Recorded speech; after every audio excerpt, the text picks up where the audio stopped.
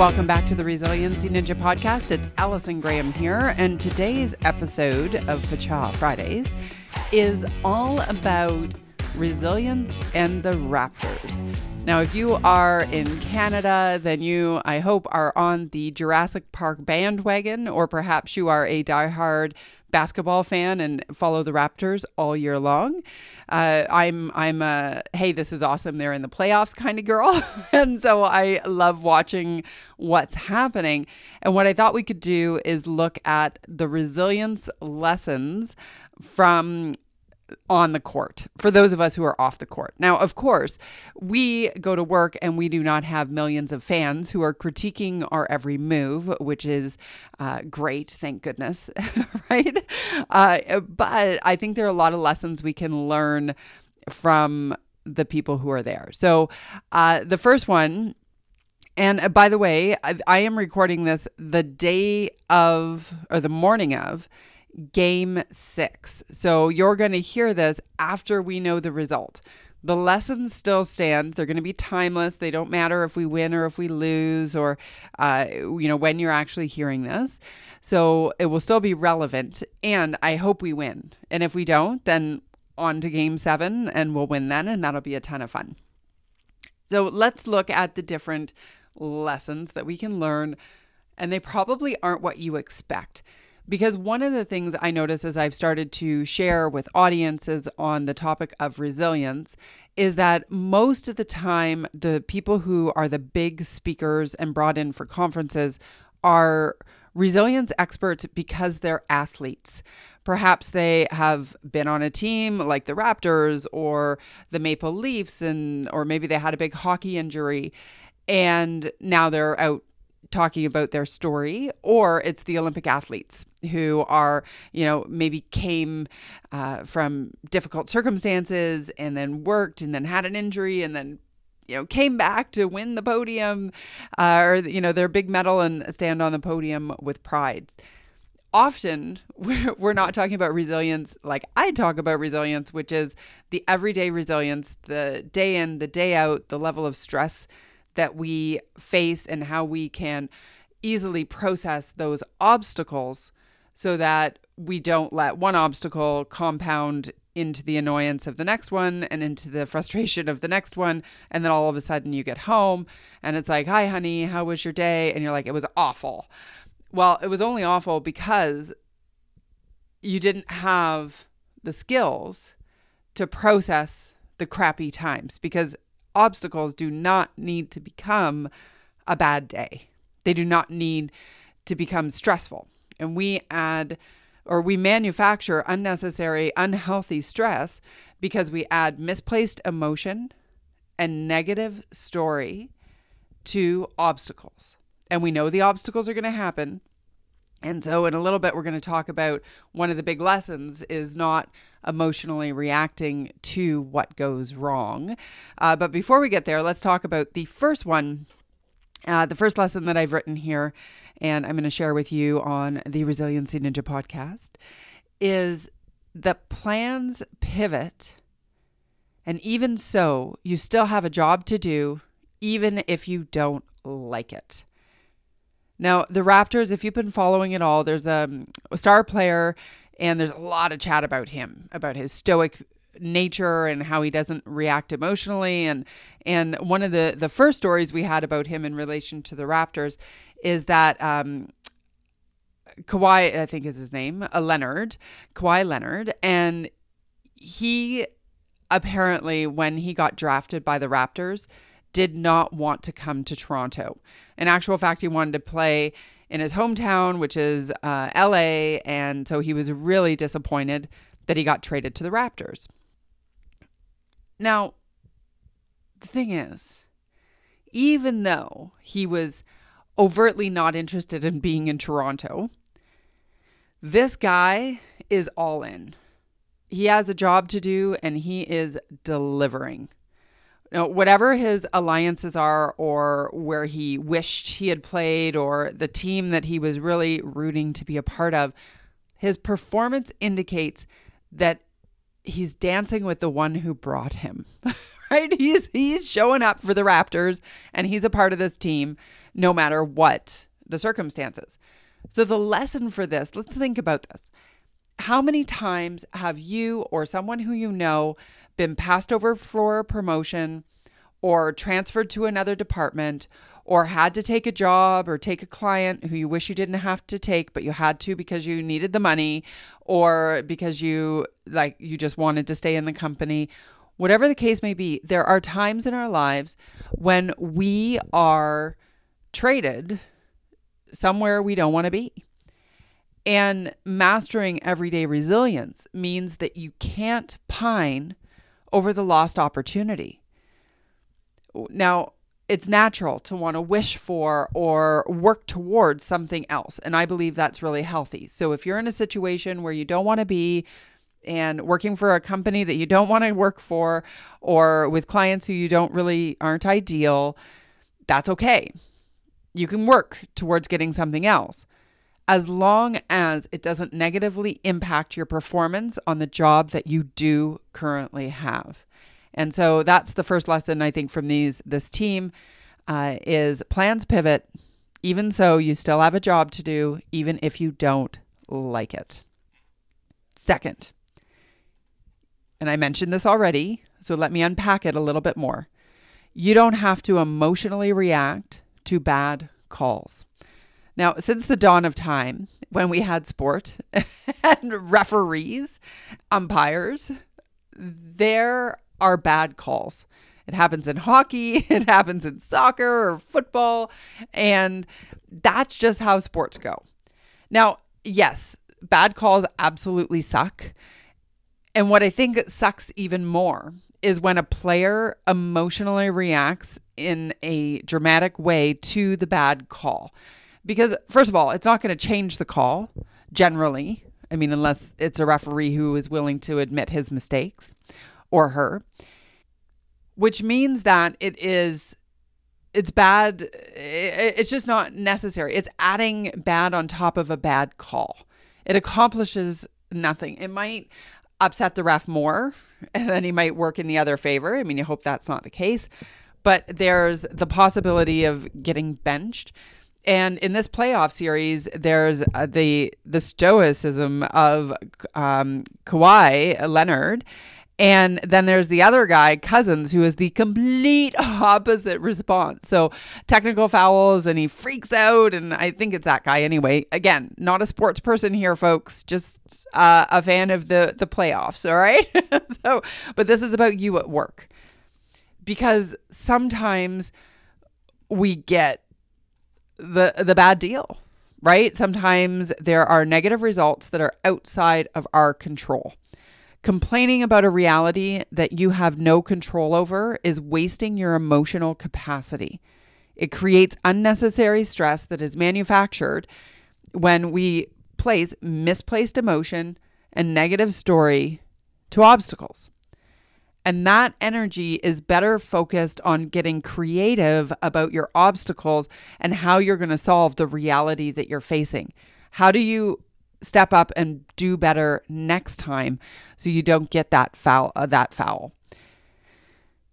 You know, for me, it's, I can get frustrated when somebody who's another speaker gets hired and I don't get hired. I'm like, no, I would have been great for your conference. And actually, this happened recently that they didn't have the budget to bring me in and they chose another speaker. And then I heard from one of the leaders that it was really not a great speech. It didn't have the content that I would have brought to the table. Now, if I would have spent all my time focusing on that lost deal and not looking towards, okay, how can I better position next time so budget's not an issue? How can I look to, stay connected and be positive and continue the relationship for the next conference so I am chosen?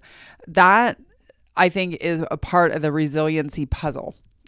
Not complaining and reacting negatively when something goes wrong, because when you do, that becomes a stressful day or a difficult day, or it could even stop you and play havoc with your self-confidence.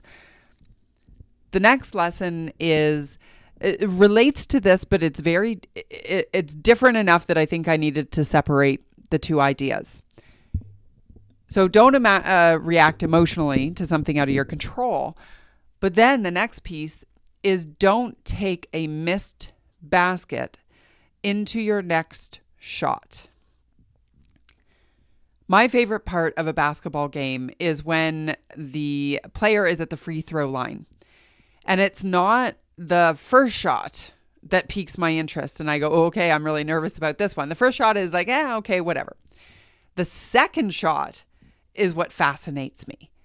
Because whether the player missed the first shot or made the basket and was successful, what I'm looking for is how can they emotionally disconnect from the result of the last basket, because that's a sign of true everyday resiliency.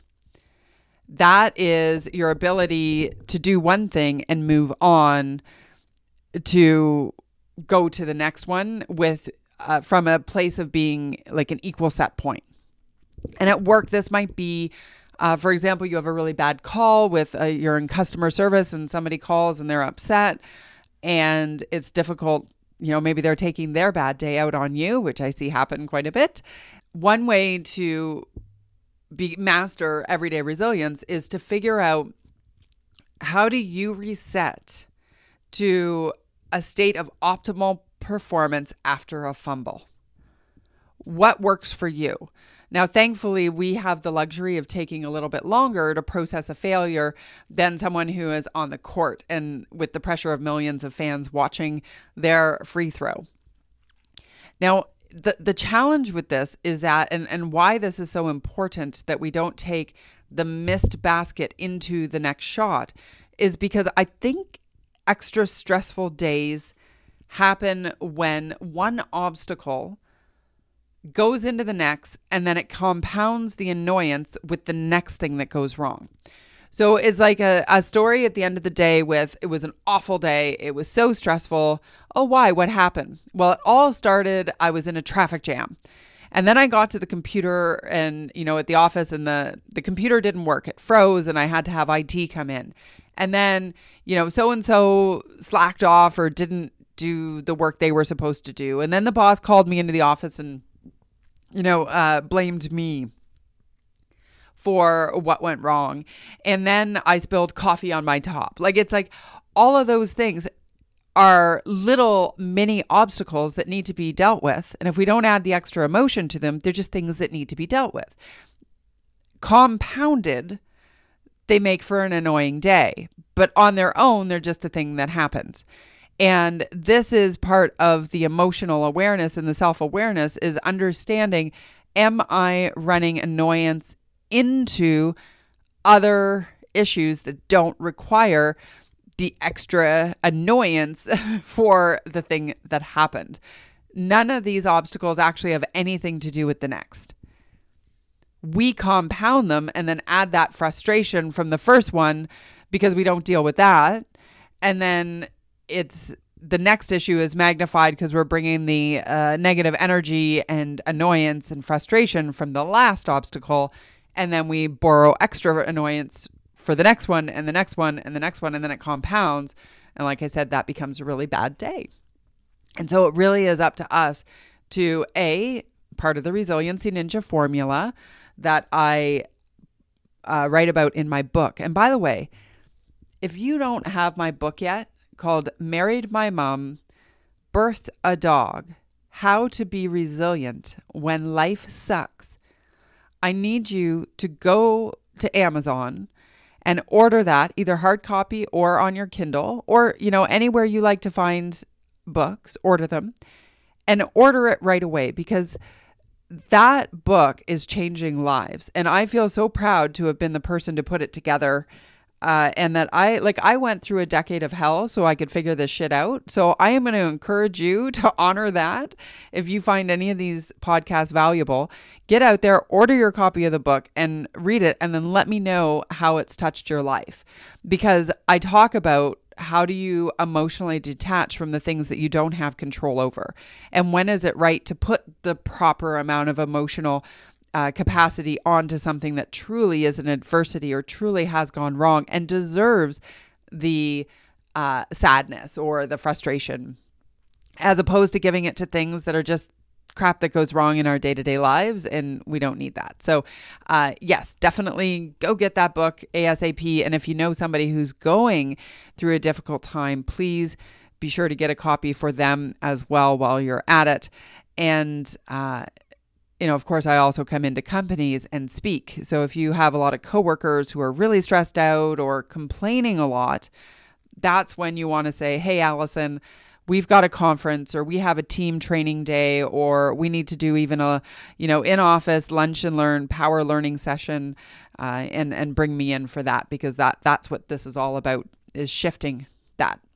Backstories do not determine your outcome. Now, on the internet, there are tons of stories about the difficult lives that some of these players have had.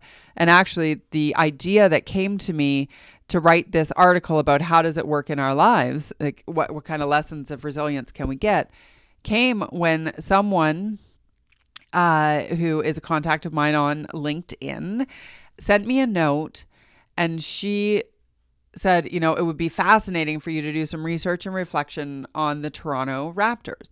And here are the stories. And here's the thing. I know one of them is absolutely true because he's very public about it.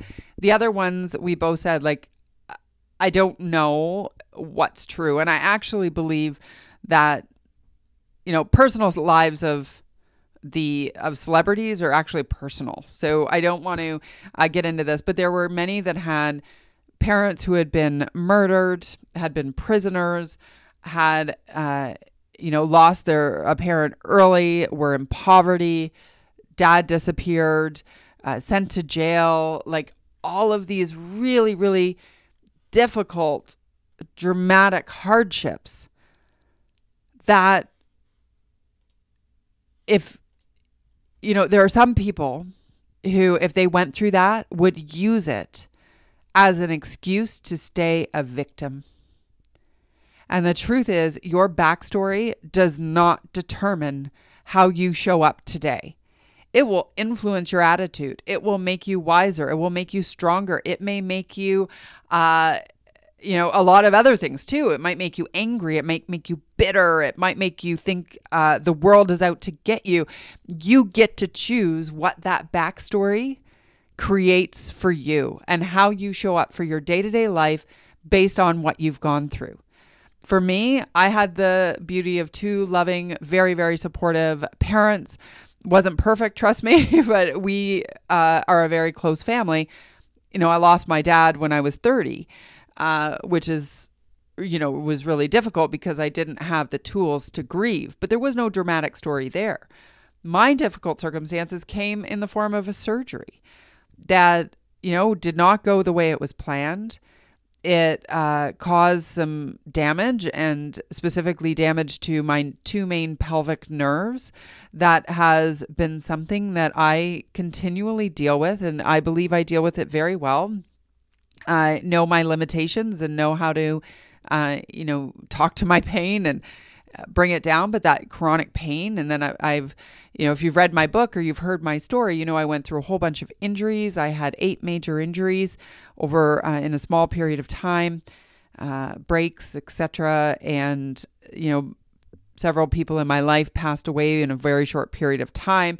It was just I felt like I was in a punching bag. And then I got depressed and, really isolated in many ways, and felt like I was living this on-alley life and then this back-alley life that was, just caused a lot of internal riff and all of that. But I'll tell you, it's because of that I do the work I do now, because I saw the moments in my journey, even with pain medication, where I believe I could have easily got addicted and chose to not take that extra pill.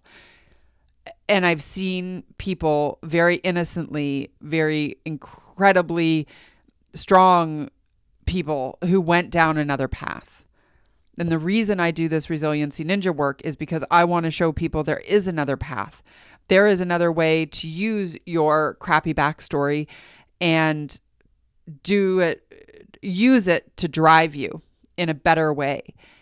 There are many victims of circumstances out there who choose to hang their identity on bad circumstances from their past rather than choosing a new path for their own life.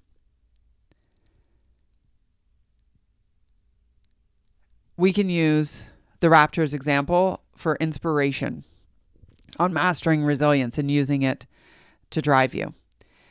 And the last thing that I think I want to share with you is in relation to your mental discipline and the emotional discipline and physical discipline, because that back work is what makes the difference when you're under pressure. Preparing for a speech, knowing exactly how you want to serve the audience, doing all of that work up front. That's what makes the difference when you show up in front of the audience and your mind wants to go blank because you're nervous and your throat is constricting and you're shaking on the inside or sweating and your tummy is doing the rumbling. Like I still get that sometimes, right? Where I know it's excitement. It's not necessarily nerves for me anymore, but because I know my material so well and because I believe in it so much and I want to serve the audience so much, I know that I'm ready for that audience to show up as my best. And I think the Raptors are doing that incredibly well. It's like, they're not there because, they showed up and just started playing. It's the thousands of hours and years of shooting hoops and running drills and doing the sprints and all of the things that these players have done that has made them household names, and why our country, we the North, are standing behind this incredible basketball team who, again, remember, I'm doing this before Game 6, so it's a risk. We don't know. Are they going to win or are they not? I hope they do. We will see how it goes but these lessons are timeless and they match any professional athletic team, actually, I would say. But I think the real key is, yes, it's the behind the scenes, away from the applause, that really makes the difference, and the physical conditioning and all of that, the belief in yourself, and the adrenaline comes. And I think when that adrenaline rush happens, you can kind of go one way or the other. You can fall back to your training and just like be in the moment and go with the flow and step up the way you should. Or you can let your internal messenger of bullshit get out of hand and talk you out of your success. It's the inner voice that will tell you stories. It will plant seeds of self-doubt. It will add worry to obstacles that are out of your control and will kill your game.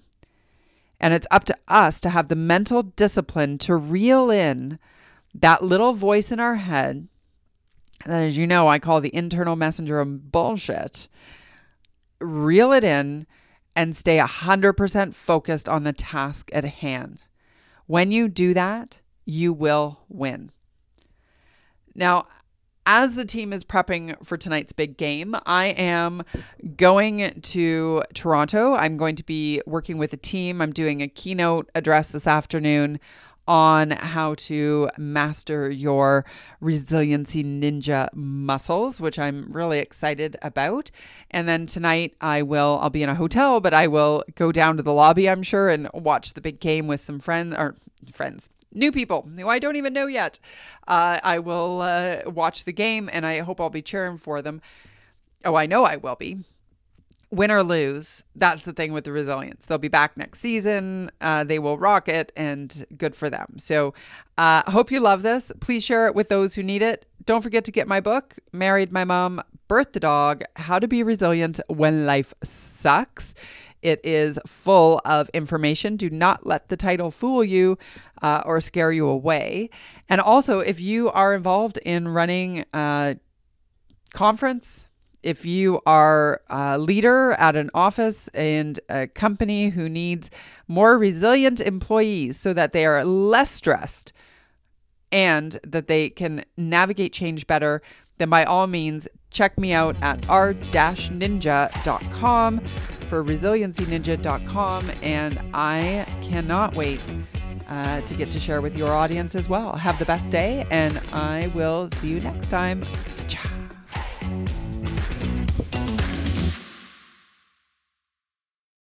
This podcast is a part of the C-Suite Radio Network. For more top business podcasts, visit c-suiteradio.com.